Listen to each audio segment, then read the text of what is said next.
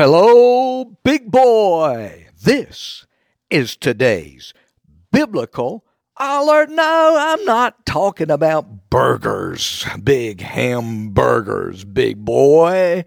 Hey, I've heard preachers from the pulpit in the past say, "Go ahead, I'm a big boy," meaning they were mature enough to take criticism. Maybe not. We all get a little sensitive, touchy, testy when challenged or criticized.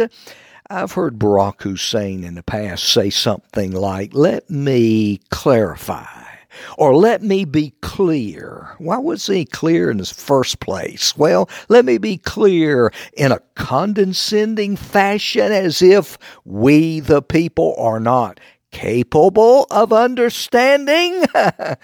Like you misunderstood me. Let me say this. We didn't do rock music. We used to not do rock music in church, but times, young people, things do change.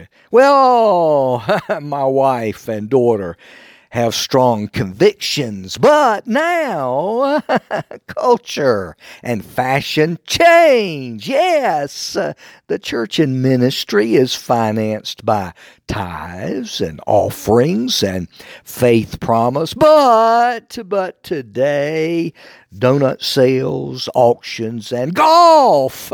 That's the way to go. Missions. Has God changed? Has God's word changed? Is God unable to provide and supply and meet the needs and finance what He calls us to do? Give, and it shall be given unto you. Good measure, pressed down and shaken together and running over.